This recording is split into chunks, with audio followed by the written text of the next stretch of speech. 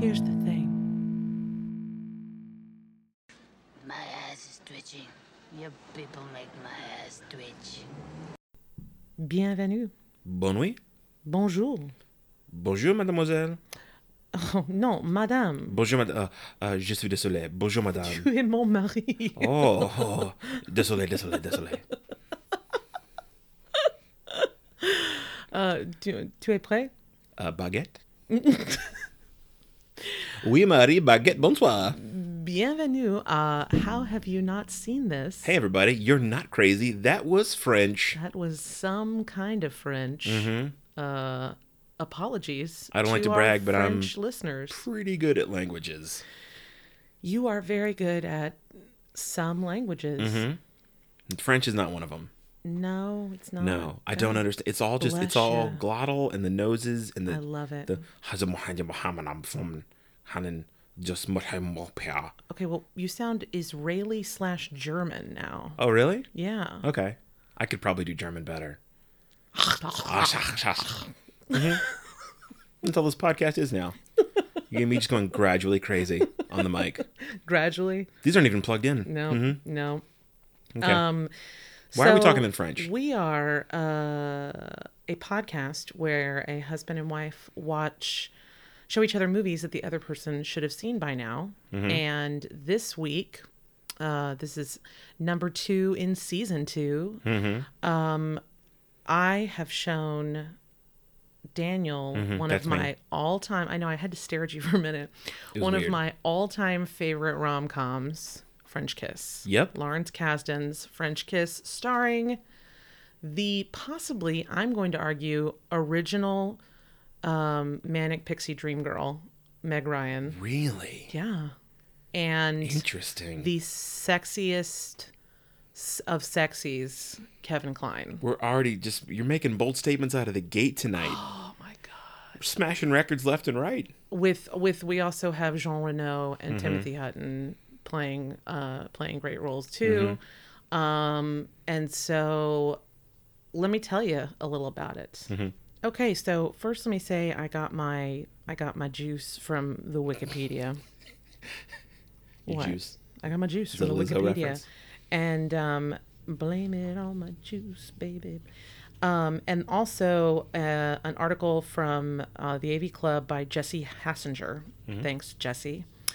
We've got a 1995 romantic comedy film directed by Lawrence Kasdan, written by Adam Brooks. The film is about a woman who flies to France to confront her straying fiancé. That's actually not really accurate. What happens is Meg Ryan is an American who is in the process of becoming a Canadian so that she can marry her Canadian dentist Yep. boyfriend, Charlie. Timothy Hutton, Charlie. And he wants her to go to Paris with him, and she's like, no, because she's terrified of flying and has never flown before. So he goes, and there, while he is at this conference, falls in love with and proposes to a goddess, as they say in the movie. And Meg Ryan finally makes it onto a plane and goes over to Paris to get him back. She sees him. She meets this ne'er-do-well, this sexy ne'er-do-well on the plane, Kevin Kline. Flight attendants, prepare for takeoff. Nous rappelons à nos voyageurs que l'usage des appareils électroniques est interdit durant le décollage de l'appareil. What was that? What did she say? That sounded serious. The pilot says there is a crack in the engine, but not to worry, he'd take off anyway. And their lives become intertwined in a humorous way. He has stolen a necklace, a very expensive necklace, and is also trying to bring a vine over to make wine from America, and he hides it all in her bag so that he won't get caught. Jean Reno plays Kevin Kline's best friend. Jean Reno is a cop, like a big time cop, and he loves Luc, who is Kevin Kline's character, so much because they fought together and Luc saved Jean Reno's life.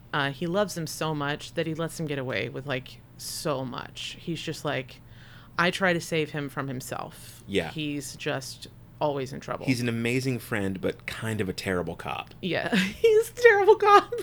Like, he is a terrible it's cop. not that he doesn't know who's committing the crimes. He knows exactly who's committing the crimes, but Yes. he's like, nah, He's like, I'll fix it. he's a nice guy. I'll fix it. Yeah. I'll fix it. Mm-hmm. Kevin Kline is outrageously hilarious. I adore him. He's brilliant. I wish there are like no clips of this movie on YouTube for me to put in, and I'm so sad. You have to just buy this movie. It's not streaming, and why? Because Fox put it out. We're pretty sure. I'm pretty sure it's pretty because sure. it was a Fox release, and now Disney owns Fox. And what Disney has done with a lot of older Fox movies is put them in its vault so that they're harder to come by. Yeah. This is actually affecting a lot of like repertory theaters across the country who want to show movies like Alien. They can't get those prints anymore. Nope. And like these weren't favors. They weren't like, hey, let us borrow Alien for fun. Like, we will give you money, American currency, to rent Alien and sell tickets and stuff. And they're like, no.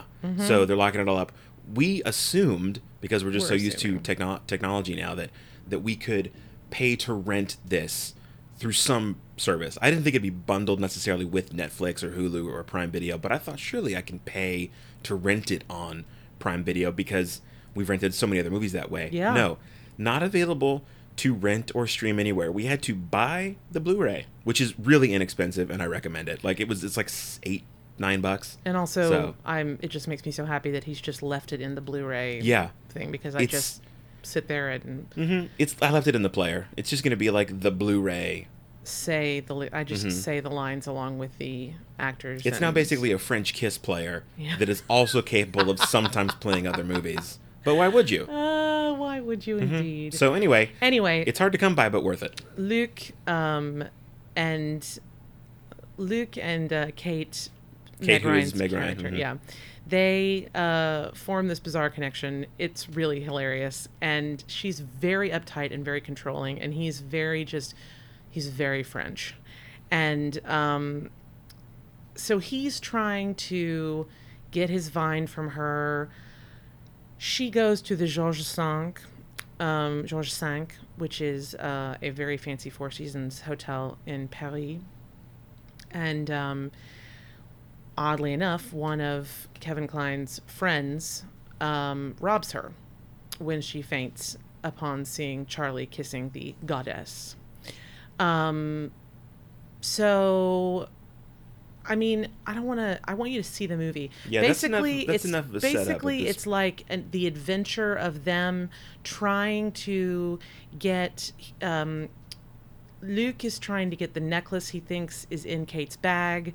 Kate is trying to get Charlie back. Luke, they're slowly kind of falling for each other, obviously, and the end is wonderful. And I want you all to see it, so I don't want to tell you anymore. And they come up with enough setup reasons to keep them together because they wind up sitting next to each other on the plane from Toronto to Paris. C'est la meilleure. So that's how they get to meet each other. And of course, like Tracy said, Luke tries to smuggle the stuff back in Kate's bag. So he's trying to keep tabs on her and befriend her and stay close to her so he can get his stuff and then of course get it back when it gets taken.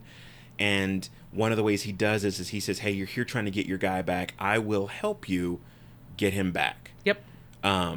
So let me help you. You don't know the territory. I know the people here. I will help you do that. And so just let me do you that favor. And he's doing that to stick around with her. And so that's kind of what keeps them in the same place for a while. Yes. Yes. And that's really all you need. That's kind of sets up the whole story. Yeah. So first, tell me, why have you not seen this? Yeah, good question. And the name of the podcast, so relevant. I actually realized that with our season 2 premiere for Running Scared, it had been so long since we'd done these regularly that I did not ask you, how have you not seen this? Yeah, you did. I said I'd never heard of it. Oh, really? Yeah. I could have sworn I forgot to ask you No, you entirely. asked me. Okay, so even better. I did and I forgot. That's how talented I am.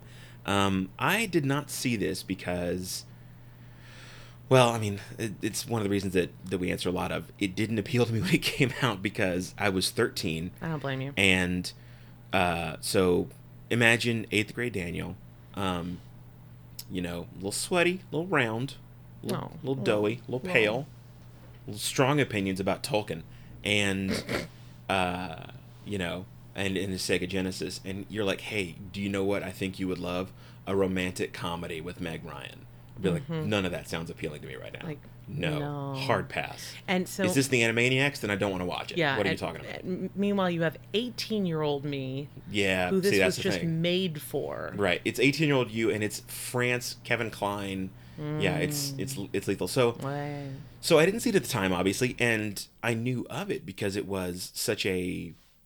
I think it's a popular enough movie. Like it's in the pop culture ether. It is. Oddly enough, it got wildly mixed reviews. People Weird. like hated Well- it. Roger Ebert hated it. Well, let's definitely chat about that. But like, so I knew about it. Like it was around. Like I remember seeing the trailer, and so like when I saw the movie finally, there were bits of the movie that I remembered from the trailer from Yeah. years ago.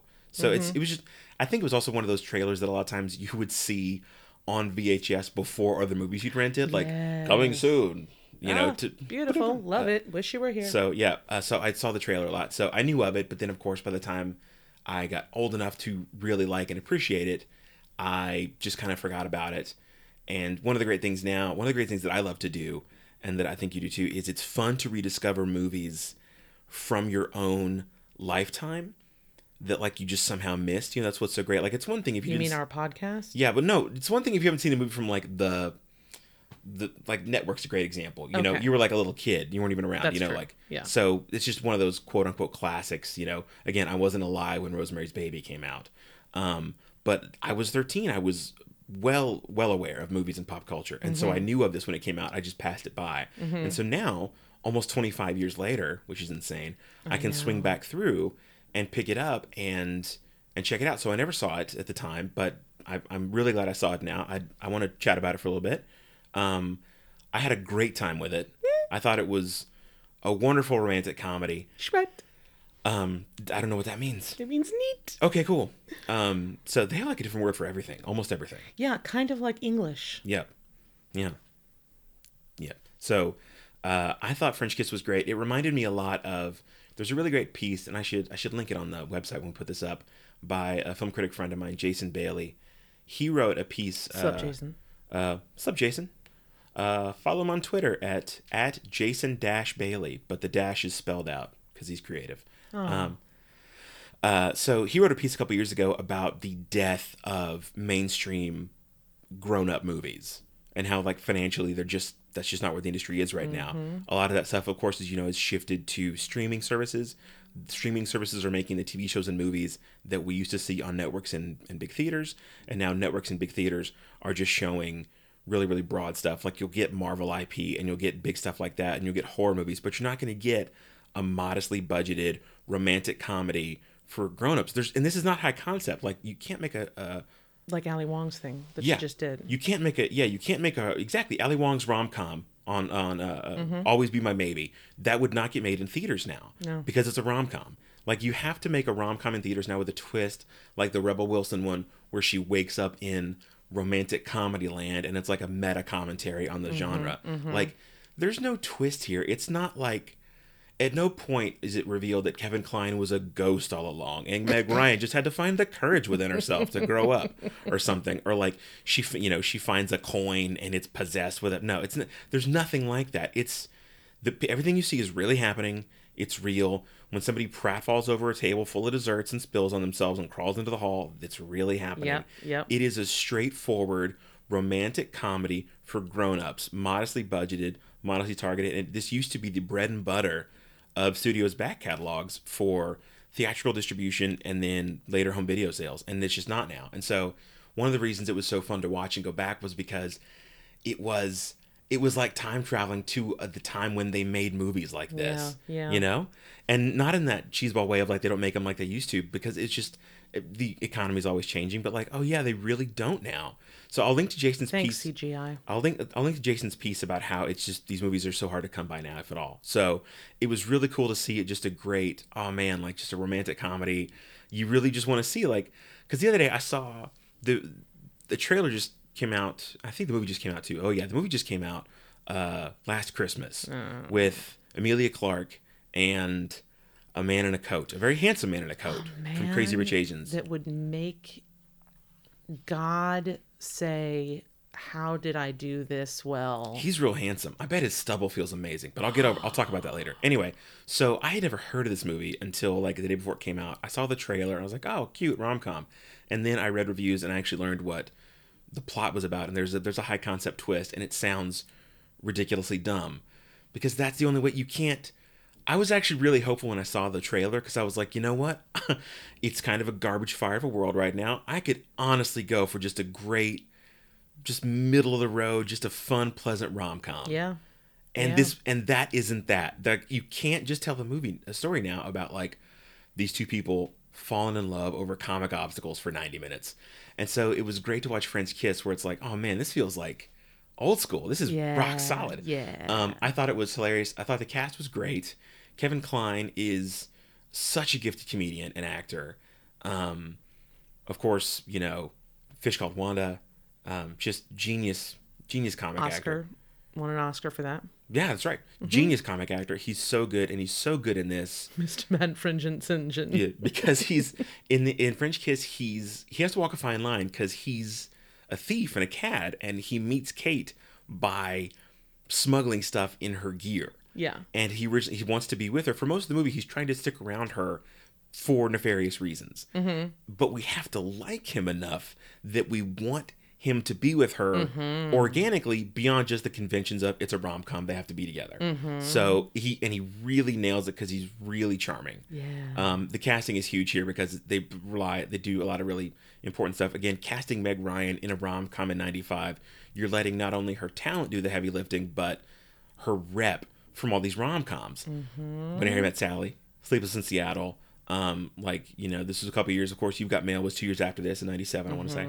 So she's very charming and great too. So it's really well cast. I thought, there were so many great moments. Kevin Kline is really great with the humor because he's Physical and his character's French, and so he's speaking American. MAGA. My guns and my flag. My eagle made of justice and freedom. He's French, speaking English, with of course a French accent. So who's this guy who stole my bags? Bub. Bub. Bub, like Bob Dylan. Oh, Bob. Oui, Bob.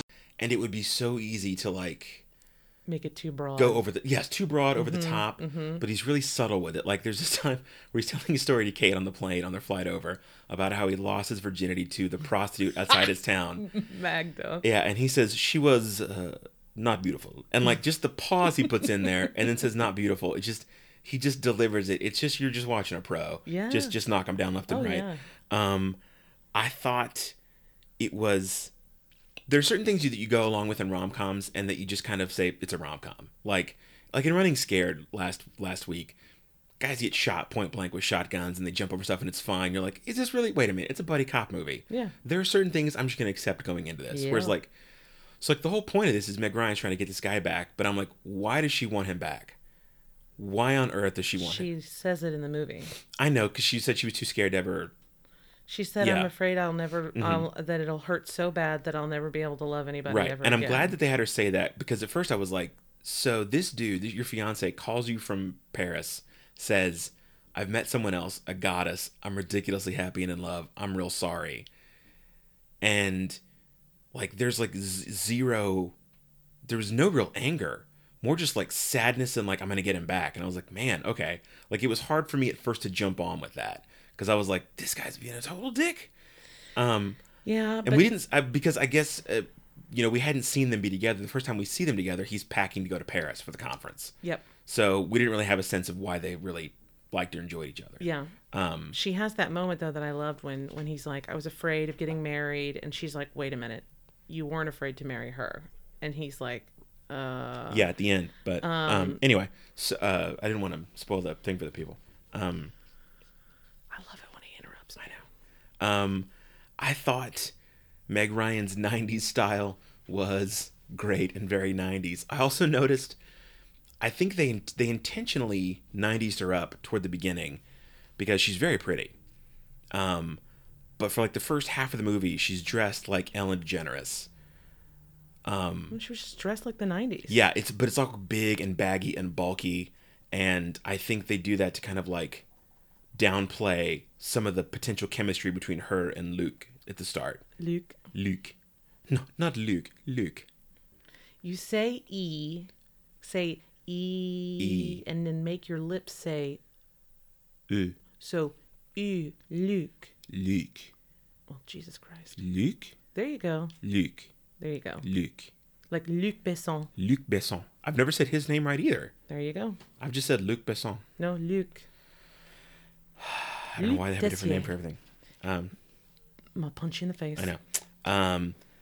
Yeah, I love there was a really 90s moment where she's trying to like Kate is trying to get her like citizenship approved through the Canadian Citizenship Office of the embassy, and they call her out for having been convicted of smoking pot when she was younger, and she admits she's like, I inhaled but I didn't have whatever. Yes, and I was like, oh, that's such a 90s thing. Like, I mean, if you weren't around for the whole Clinton, yeah, did you inhale? Like, I had it but I didn't inhale, I passed. Like, if you weren't around for that, it won't register, and it won't register as a joke. And it's actually it's good writing, because if you've never heard of that, it still plays well. Yeah. Because it plays in the moment as her being like, I inhaled, but I didn't have like a big thing. Like, you could just it reads as her being flummoxed. Yeah. It's really great. Yeah. But it was I was like, oh man, that's such a 90s reference. Like, it's so great. I loved the turning point. Because at one point he and Luke and Kate are on a train together, and they're traveling, and it's kind of a turning point in their relationship, because he's still very much like, I'm going to stick around with this lady just because I got it. She's got the stuff, I think, that I'm smuggling in her bag. I'm just trying to get the stuff off of her. And he is trying to sneak behind her while she's sleeping on the chair in her train compartment. And he's trying to like get an arm behind her head to get into the bag she's sleeping on, where he thinks the necklace is stashed. And she's half asleep and in a dream, and rolls toward him and says Charlie, because she thinks she's dreaming and thinks it's Charlie, her love. And she leans in and kisses him, and it's their first kiss. And he's so taken aback by it. And like it's great. Like, he doesn't take advantage or go too far, but like he's really blown back. Like, he stops and has to take a moment for himself. And like the next day is just flummoxed. And of course, I noticed the next day when he meets her up for breakfast,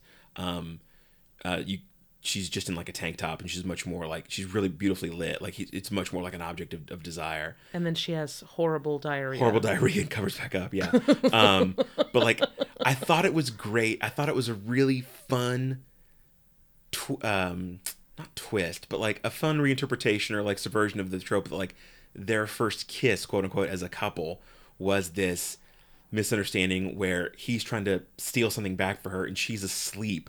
But it winds up being this pivotal moment for him, because he changes his behavior from then on. From then on, he is more affected by what he's doing to and for her. Yeah. And it is a definite change for him. I will help you get your Charlie if you want him. Genuinely different after that, because he really wants to help her, because he's starting to have feelings that he doesn't really even realize yet. Yeah. And I thought that was a really cool moment, that like their first kiss was not at the end of the movie when the couple, at the rom-com always gets together, but it was halfway through in this unexpected situation. Because I could have seen it going a much more cheeseball conventional way of like, she rolls in and she says Charlie because she thinks it's Charlie, and she kisses him, but then she opens her eyes and she's like, ugh, no, and like slaps him. What were you doing? Why were you doing that? And he's like, I didn't do anything. It was you. And she's like, oh, typical, whatever. And leads into some like fight. And you're like, oh my God, like you've seen that scene 1,000 times. So the fact that it was a genuine moment that he sits with, I was like, that was great. Because it was unexpected. You liked that? Yeah, it was. It was unexpected. They found a new way to do it. Yeah, and then of course, she next morning she gets up and is like, all this cheese is amazing, and then she hasn't eaten cheese in years. And they're on the train, so they have to pull off the train. They have to hop off the train at the next stop, which is his hometown of La Revel, so she can have like catastrophic off-screen diarrhea because she's lactose intolerant.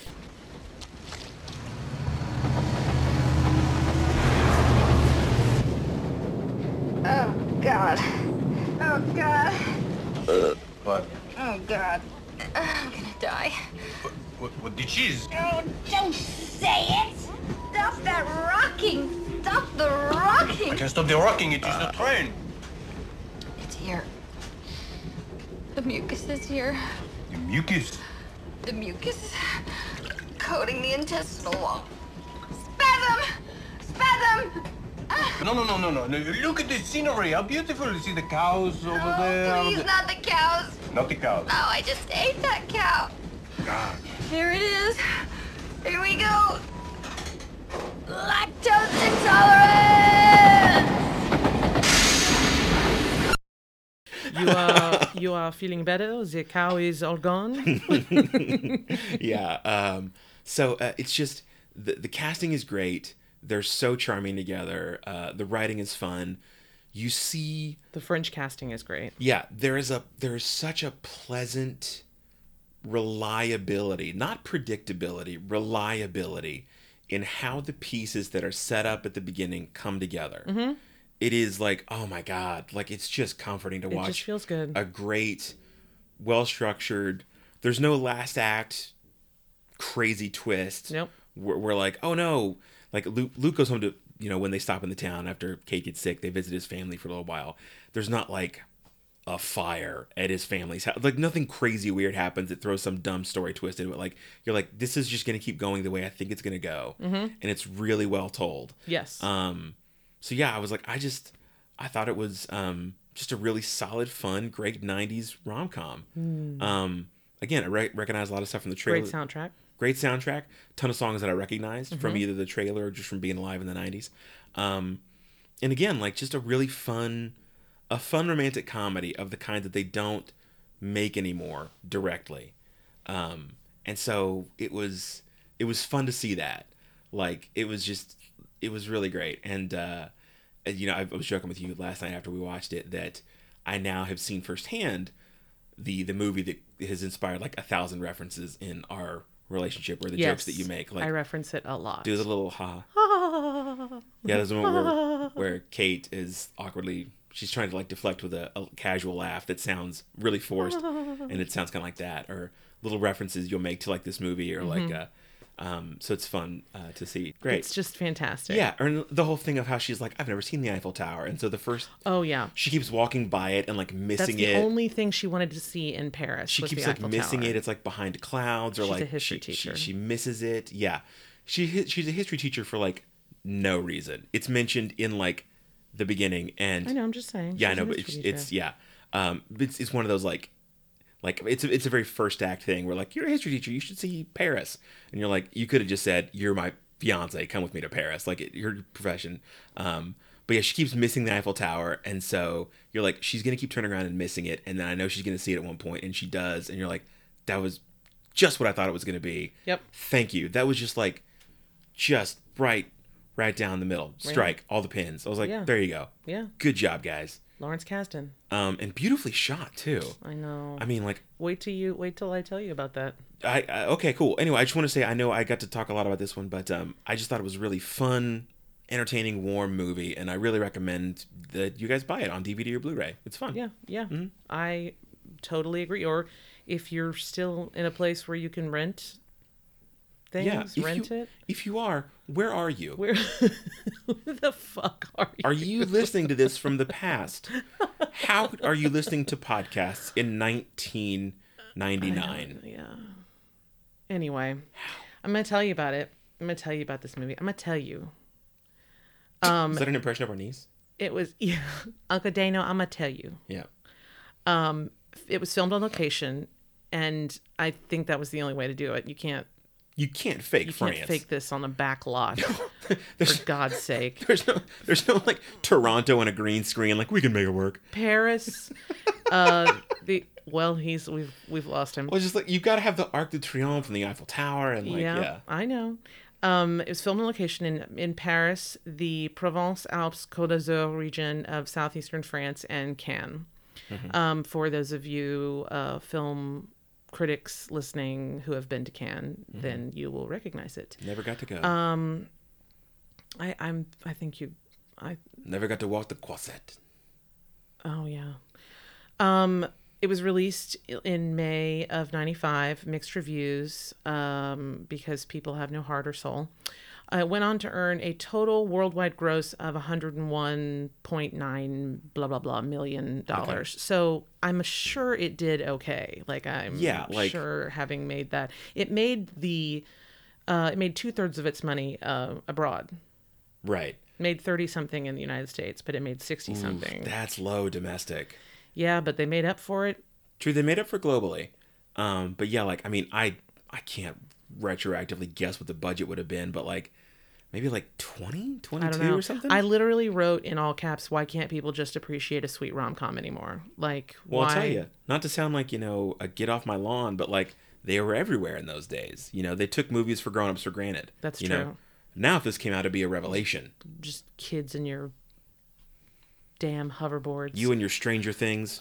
Here is this is really funny. I did not ever think this would come up, but there are actually a couple remakes that were done in other countries. One of them is a Hindi remake of the film named Pyar to Hona Hi Tha. It was released in July of 24th of 1998, and I've seen it. Get out. No, when I was spending the weekend at my good? friend, it was great. And because it's like Bollywood, it had singing and dancing. Nice. I was spending the weekend at my friend Sonia's house, and that meant that I was going to watch really awesome Indian soap operas. Listen, telenovelas have nothing on Indian soap operas. Nothing. But they also had that on, and I was like, why does this look like French Kiss? Why is this making me think of, wait a minute, this is French Kiss. Yeah, so I watched the entire Hindi version of French Kiss. Now, so we talk about how amazing Kevin Kline was as Luke. He was not the original Luke. Really? It was originally written for... Gene Hackman. Guess. No, but really, let me see if you can guess, because I bet you can. 95. This is not tough. Think about who would have been a great foil for Meg Ryan as as the. You got to give me his first initial. That'll give it away. I know. Hey, there's our producer. Our producer. Well, she's mad because Just tell me. Gerard Depardieu. Gerard Depardieu. And Kline accepted the role when Depardieu was not available. Now, I am one of those weird women who has this total adoration of Gerard Depardieu. Like, it is sizable. Sexy mofo. You are into Gerard. I am. There's this really amazing film, and I can't think of the name of it. When he's young, it's a French film. It was on, it's like The Woman Next Door, I think.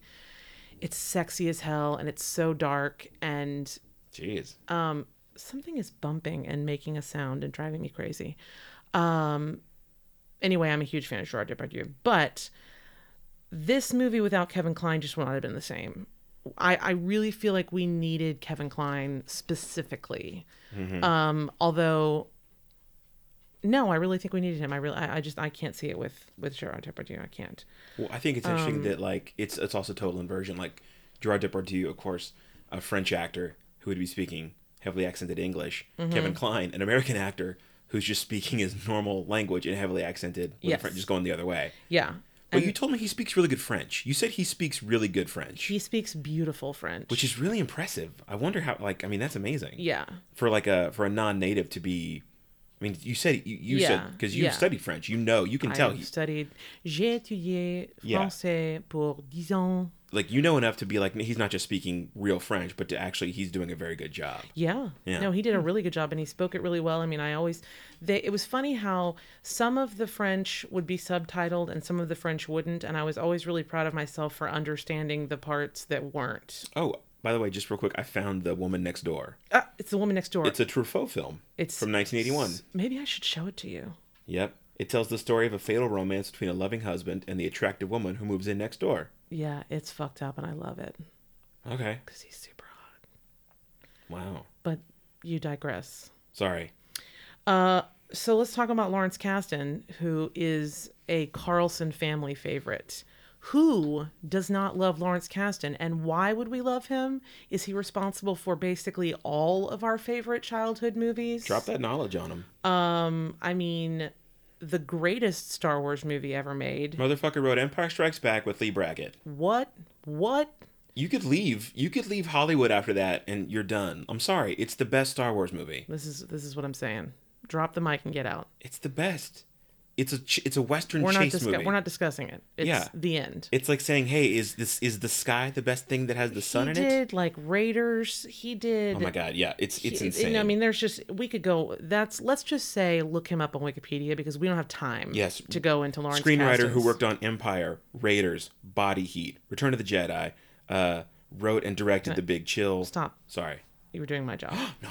So he has worked with Kevin Kline on 6 films. Get out. And I won't. I live here. Oh, that's you. You're the lady from the place. I am. My house. I am. I'm that one that keeps shoving you when your CPAP goes all wonky. You're the lady that keeps putting her cold feet on me at night. Yes. That's you.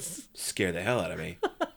I thought that was a ghost. Ladies, if you want to have a good time, stick your cold feet on your husband's, like just the inside of his thigh, and listen to him scream like a little girl. I wasn't expecting it. It was I awesome. wasn't expecting it, and it was so cold. So he's worked with him on 6 films, 5 of them that I love. Okay. French Kiss. The 6th is a shithole. The 6th I hate. Whatever. Okay, French Kiss. French Kiss, Grand Canyon, Haven't seen it. The Big Chill. Great. Which, holy shit. The Big Chill is great. I'm sorry. Holy shit. It is great for a lot of reasons. It is such a great snapshot of its time. Great cast. It's the boomers. Yeah, it's really fun to watch a movie where a character could be a full-time employed journalist. Yeah. Like, that's amazing. That Yeah. sounds like sci-fi right now. I know. Yeah, great movie. Silverado, which Oh my we both God. love. Silverado is so good. I know. Kevin Kline with that badass fucking beard in that movie. I know. That is such a good movie. Calm down. Sorry. Now, here's something interesting. Okay. He, Kasdan also wrote Pick up. either wrote and directed or just wrote, I can't remember, Mm-hmm. Wyatt Earp. And that was actually, Wrote and directed. okay, so Kevin Kline was kind of in line for that. Oh. And it ended up going to Costner. Yeah. Another Kevin. No, yeah. No. Yeah. It didn't go to Costner. Oh, is he not Wyatt Earp? No. What am I thinking of? Yeah, it's Kevin Costner. Oh, okay. Well, anyway, the point is, Yeah. And then the 5th movie, which I may show you because it has so many people in it that we love, is called I Love You to Death. If we need like a silly, if we need another, no, I don't want you to read about it at all. Okay. Oh, sorry. Don't read about it at all. I won't. If we need another silly movie, Okay. we'll watch that one but you can't read about it at all. I promise. Cross my heart and hope to die. Okay, so now I have a callback to last week's star, Billy Crystal. Oh, no. Oh, we have literally been saying that Oh, no. all week. We've been saying it to the cats. Oh, no. Oh, no. TCT doesn't know Deuteronomy. Oh, no. The answer was Ipswich clams. Oh, no, they don't pay me no more. We never practice these podcasts. We This is just the conversation we'd be having. This is just what we do. And I actually... This is us at dinner, basically. I had somebody comment on a post that I found in my Facebook memories that said, I would just love to be able to sit in on your nightly conversations. And I was like, and so I posted it and said, and now you have the podcast, because that is exactly, this is just us being us. You're welcome. Sorry. Hey, it's free. You're listening to it. Anyway, oh no. Oh, no. The film was originally titled Paris Match, French Kiss? a play on the name of the famous French news magazine. However, the title had to be changed after Billy Crystal challenged it with the MPAA as being too close to that of his own shitty Paris set romantic comedy Forget Paris, released just 2 weeks later. Oh no. Okay. Interesting. Well, I think that's for the best because Well, they ended up using Paris Match for a Woody Allen movie anyway, didn't they? that was Match Point. Match Point, thank you, sorry. Paris Match is a bad title. Yeah, but anyway, that's just that was Yeah. just some trivia Interesting. for you that Billy Crystal's like, no. Like, I don't think Forget Paris is that Billy good, Crystal but it's a bad said, title. "Oh no, Oh, no, that's my movie. That's my I'm movie. gonna play a referee in the NBA. I'm gonna be with a super whiny wife." The joke is that I'm so short and they're so tall. Literally all And we doing. go out for Ipswich You clams. know how hard it is not to do this at work? It is so hard not to do this at work. So hard not to go, oh no. Oh no, what are you guys doing? Are we gonna have that meeting or not? I need that I'm presentation. watching Jeopardy. Okay, so it was when Meg Ryan was it was actually when she was sitting eating the cheese and everything that I had the thought, is she the original Manic Pixie Dream Girl? Okay. I don't know. Because she was that, like, you know, quirky, Yeah. kind of attainable yet Yes. not, you know, think about it. Think about... No, that's really true. She's pretty but non-threatening. Yeah. She that I maintain that they, like, obviously she You was... know who I'm thinking of? I'm thinking of Precious from Natalie. our show that we love. With glasses, you know, Nick... New Girl? New Girl, yeah. Zooey Deschanel. So I'm thinking of Bonjour. Bonjour. Zip, bang, bonjour. Zooey I'm Deschanel. thinking of Zooey Deschanel because she is beautiful but non-threatening and dorky and awkward Right. and uptight and And all it was, that. I mean, it was created for the Natalie Portman character in Garden State. Yep. And so, like, I can see that because, like, oh, that's what I was saying. Like, I know Meg Ryan is very 90s up in this, but I maintain that, like, they bulked her up clothing-wise to, like, downplay her attractiveness. Her sexiness. Because Yep. she wears that dress, that Yeah, like, bonkers because, hot dress. again, like, I think it's I don't think it's an accident at all that the morning after they have that accidental kiss and Luke walks into to see her in the dining car, she's in just the tank top and she's, for the first time, like, much more alluringly framed and dressed. And then at the end, of course, when she sets out to go get Charlie back and Luke is really falling for her, she's in that, like, knockout dress. Yep. Like, so they know she's pretty. They're not like, oh no, we we accidentally hired an Uggo. we thought we hired a gremlin. No, like, so I think that they were doing that on purpose to, like, make her to play more on her, like, the banter and stuff. That's a really good idea. It's a really good point. Yeah. Yeah, because she's I want you to funny. think about that. She's funny. She's smart. Yeah. She's her own person. Attainable yet unattainable. Yeah. She's not as... She's definitely not as bad as they would get because they became almost, like, parodically subservient to the male character, like in Elizabethtown or even Garden State to a degree. But yeah, no, that's not a bad idea. Okay, so let's talk about cinematography because this one's gonna knock you out. The cinematographs. The cinematographs. Not what they're Now called. I find myself being the Daniel. I'm like, I'd like to speak about cinematography now, if you don't mind. This is the shit I told you in our vows that you were signing up for. Owen Roithman, AST, born September 22nd, 1936, pushing my glasses up, is an American cinematographer. It's not even nice. First of all, I don't talk like that. Second of all, you just said pushing my glasses up and you're not wearing glasses. And third of all, when you did that, you did the hand motion to push them up your face and held your finger at the top of your nose for like several seconds. Oh, you're mean. It's amazing. He's received 5 Academy Award nominations for Best Cinematography for the films. Now, wait for it. This is just fucking kills me because Okay. I'm thinking about the one that I'm thinking about French Kiss. Now, put this in your mind. Okay. The French Connection. Because of France. The The Exorcist. What? Network. Get out. I will not. Network. Whoa, I didn't even recognize his Network. name. Tootsie, which we know is Whoa. in my top 5. Brilliant movie. And Wyatt Earp. Okay. Got nominated 5 times for those movies. French Kiss. How does that fit in? Well, he clearly knew his stuff. Beautifully shot. He's beautifully shot, and so Network, Exorcist, French Connection. Tootsie, yeah, like and Wyatt Earp in this, like, and I can see it because this is like a lighter movie. It's more like a confection kind of thing, but I mean, a gig's a gig, and you're gonna want somebody who's gonna shoot this and make France look, the French countryside look gorgeous, and handle lots of stuff. You want somebody who's really good with light. Yeah.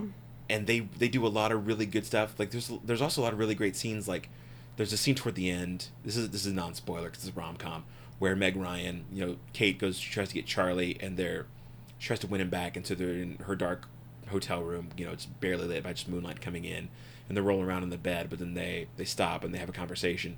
And in another movie, a character would switch a lamp on, but they keep having the conversation in the dark, and it's just lit by the moon, but you can see everything, and it's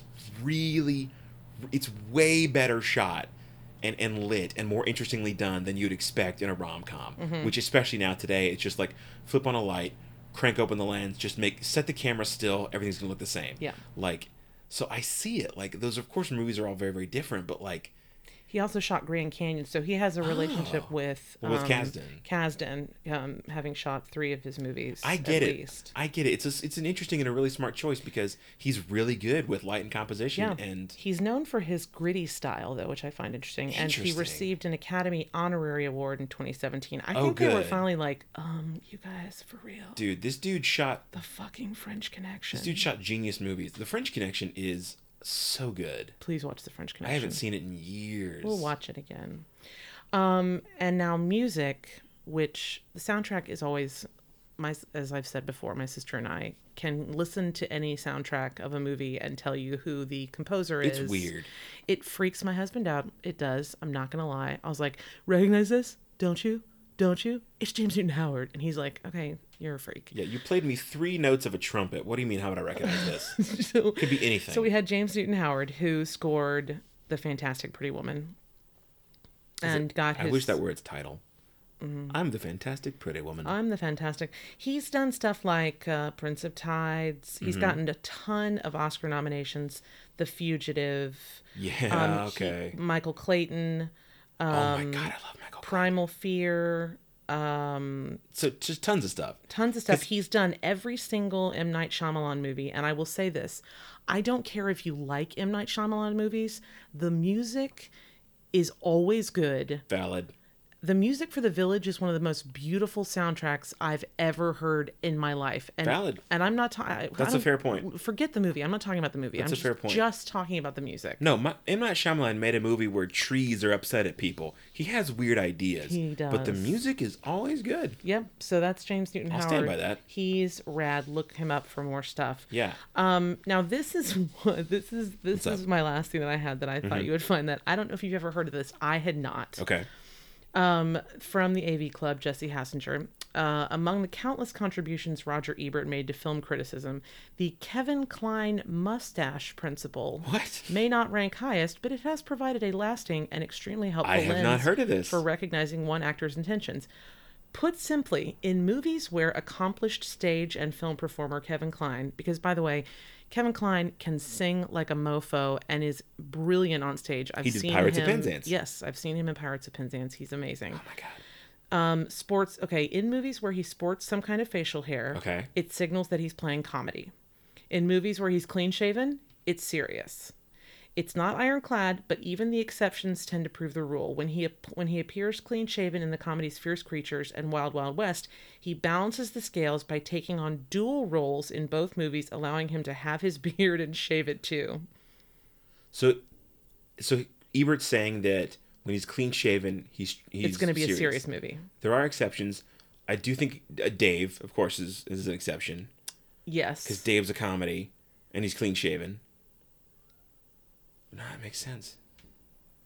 But Dave is a comedy. Dave is also kind of a dramedy. It is a bit of a dramedy. Yep. Dave is amazing. Dave's great. Oh, Charles God, now I Grodin, just Sigourney wanna watch- Weaver, now I Frank just wanna watch Langella. Dave. Dave is great. Oh my God. Fuck. The 90s, man. The 90s. The God 90s. Damn. I miss you, 90s. My childhood. It's my childhood. I miss you. I once caught a fish this big, and the little giant robot arms are moving around. Dave is so good. Yeah, he talks about the strange genius of Kevin Kline. Kevin Kline is great. Kevin Kline, what I love is Kevin Kline's kids loved Bob's Burgers, and they were like, "We want you to do this," and he's like, "Yeah, all right." This is true. The brilliant, incredible, incandescent Kevin Kline plays a character on Bob's Burgers. He plays Bob's landlord, Mr. Fishoder. Who sings. Yeah.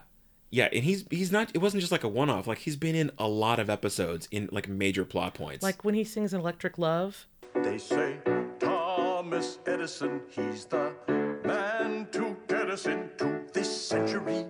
And that man is me. they'll say. What's going on? Where's Louise? And why do Tina and Jean sound like Gail and Mr. Fischoeder? It's science, Bob. You're not supposed to understand it. Okay. But I never noticed the curve of her trunk. And I never noticed his electric trunk. We might just have found electric love. Electric love. Wow. Did Jean write this? God, I want what they have. It's so romantic. Electric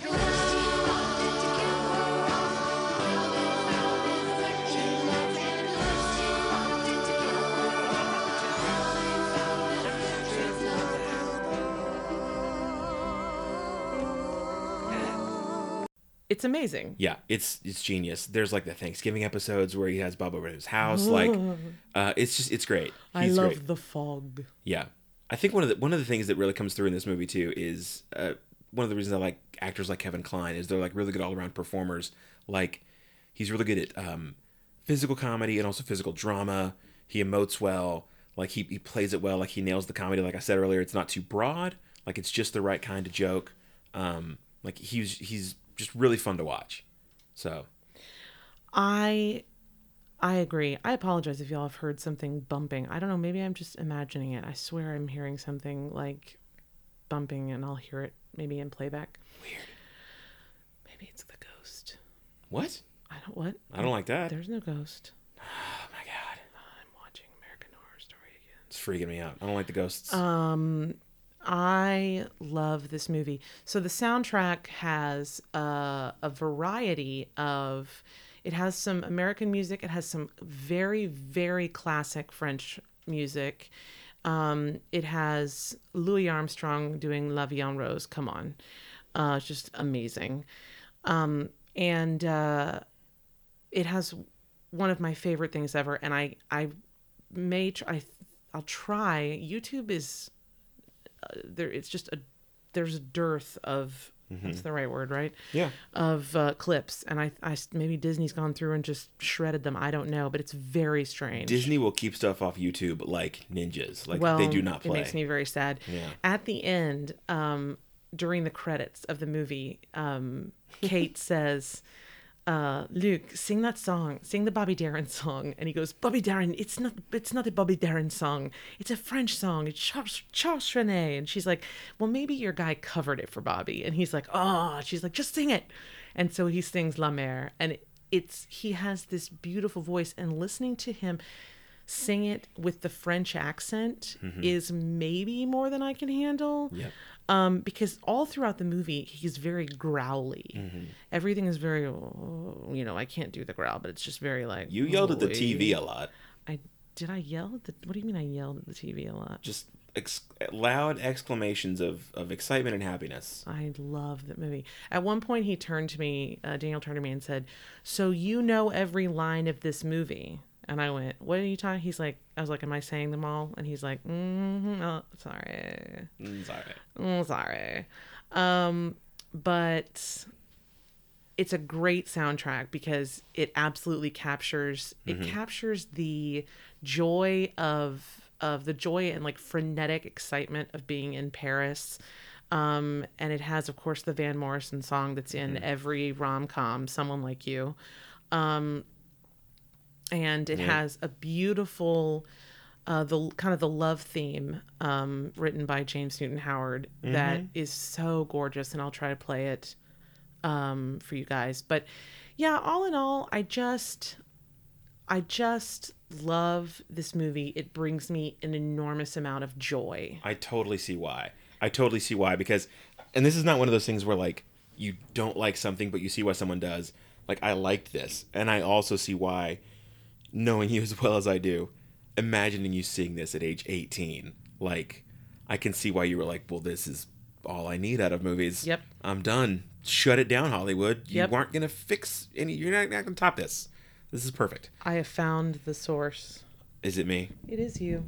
Making little bumpy noises? Yep. Blame myself. I found it. I totally found it, and I'm awesome. Yeah. Can I admit that I thought La Mer was Beyond the Sea? I didn't know it was originally French.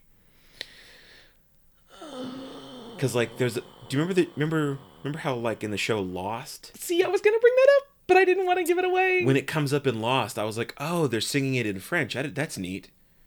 La Mer, that means sea. That's cool. I wonder why it's in French.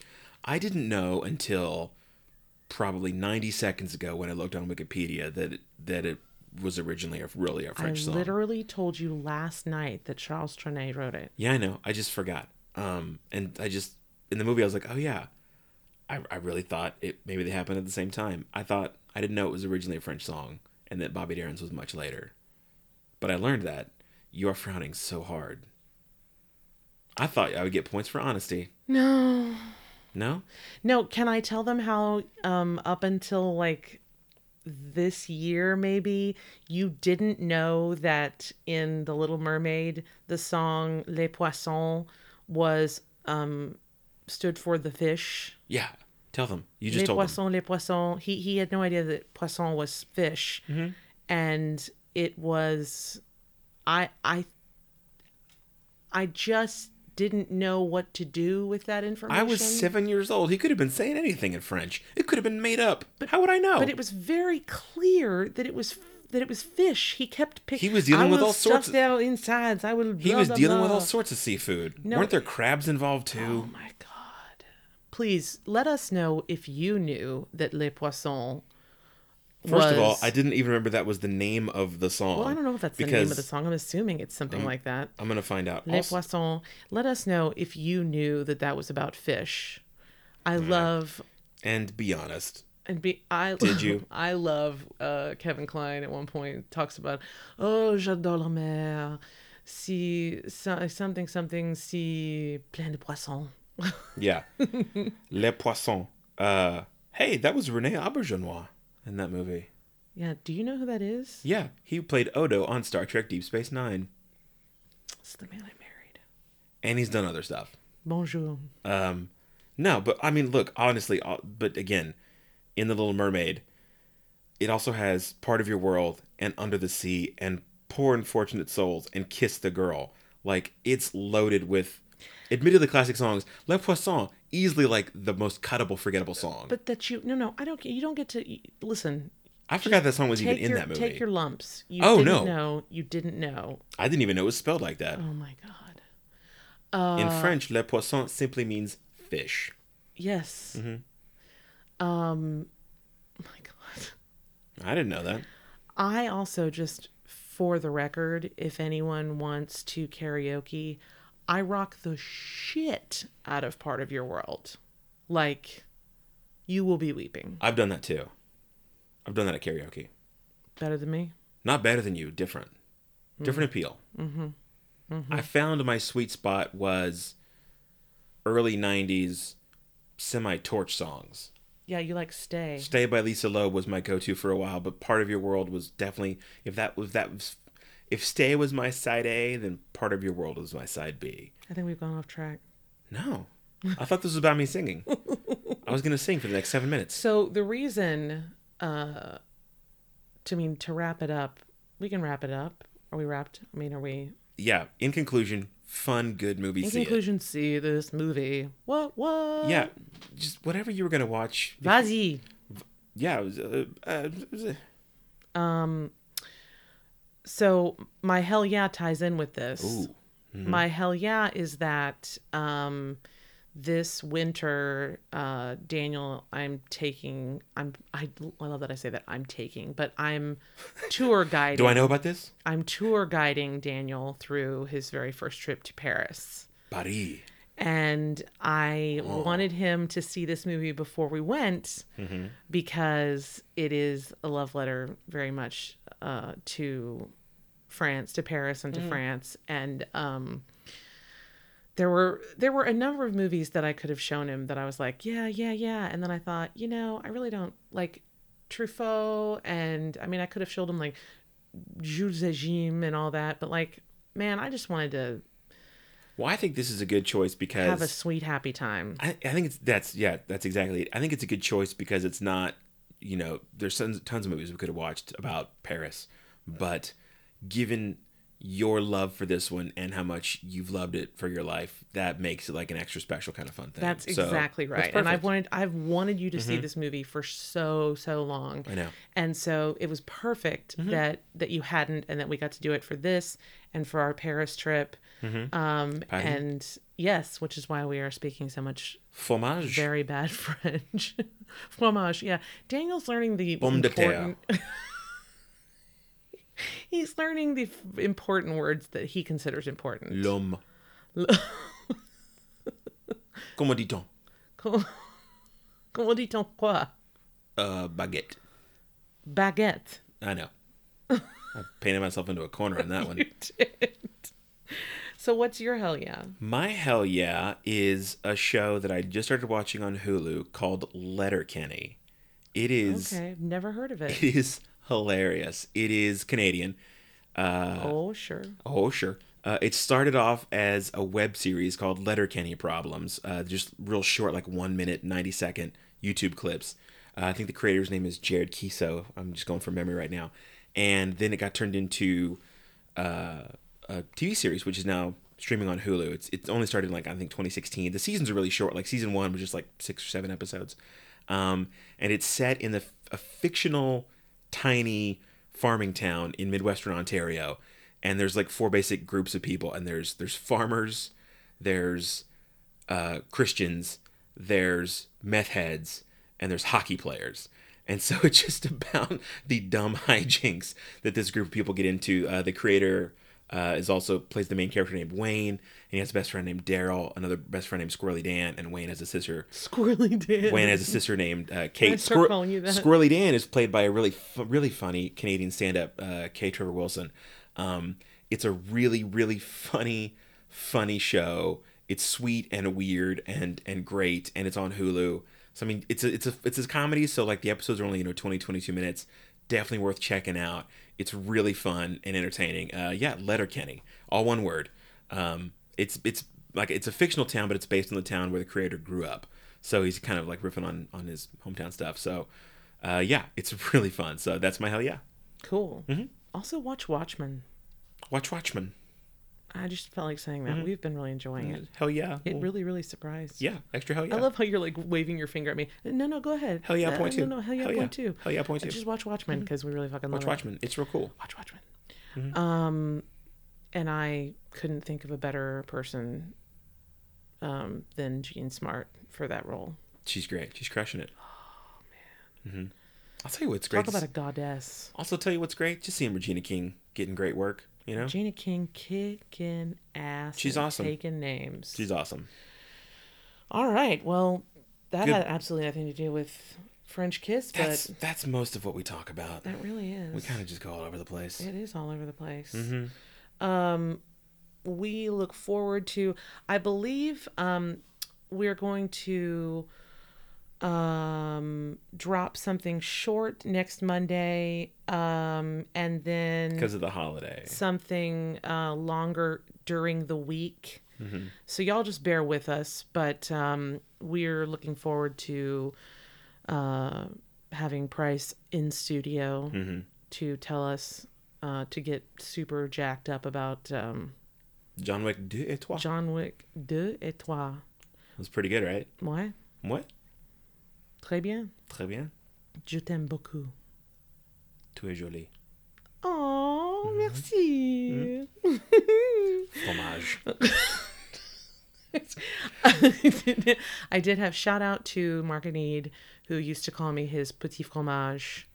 And one time my dad picked up the phone when he called, and my dad didn't say anything. Before he got a chance to say anything, Mark said, bonjour, ma petit fromage, and my dad's like, Mark, I'm going to go ahead and hand the phone to Tracy now. And Mark was like, I'm going to die. And I was like, yeah, no, that's die worthy. That was really bad. That was cringeworthy. I was his petit fromage. Oh. That's something I love that the French do, is they call their kids like ma petit chouchou, which is like my little cabbage. Okay. ma petite fromage, my petite, like something like my little something. They like to do that. What's tomato? I call you my little tomato. Oh, that's right. I did, because in Italy I did that. Tomate? Mio pomodorino. I think it's... That was Italian. I can't remember. Yeah, I'll look it up. Look it up. And you, Ma petite tomate. Yeah, you called me your... Pomodorino. Yeah, pomodorino. All right. Well, au revoir, bonne nuit. Bon chance. Bon chance. Bon voyage. I'm now at 90% of my French. Yep. It's bon fromage. It's getting dire. And Good we cheese. will... I think we should end everything with that. Oh my God. If bon someone... fromage. I wish myself good cheese every day. Yes. We will see you all next week, and have a great one, and watch yourself some French Kiss. Bye, everybody. Bye. Au revoir.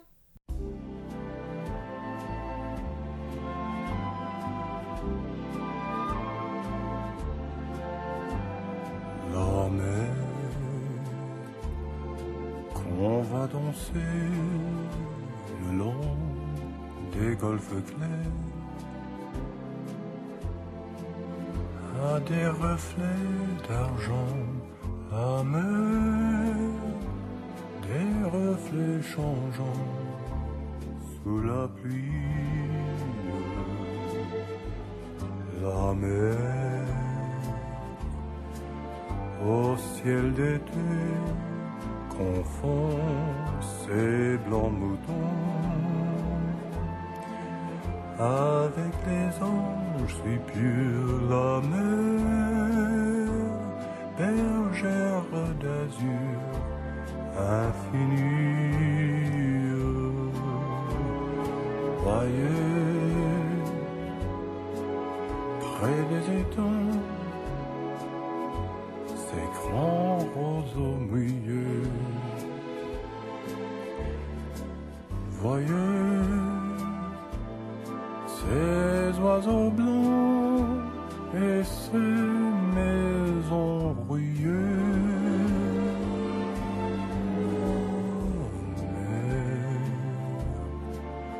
Les a bercés le long des golfes clairs et d'une chanson d'amour. La mer a bercé mon cœur pour la vie.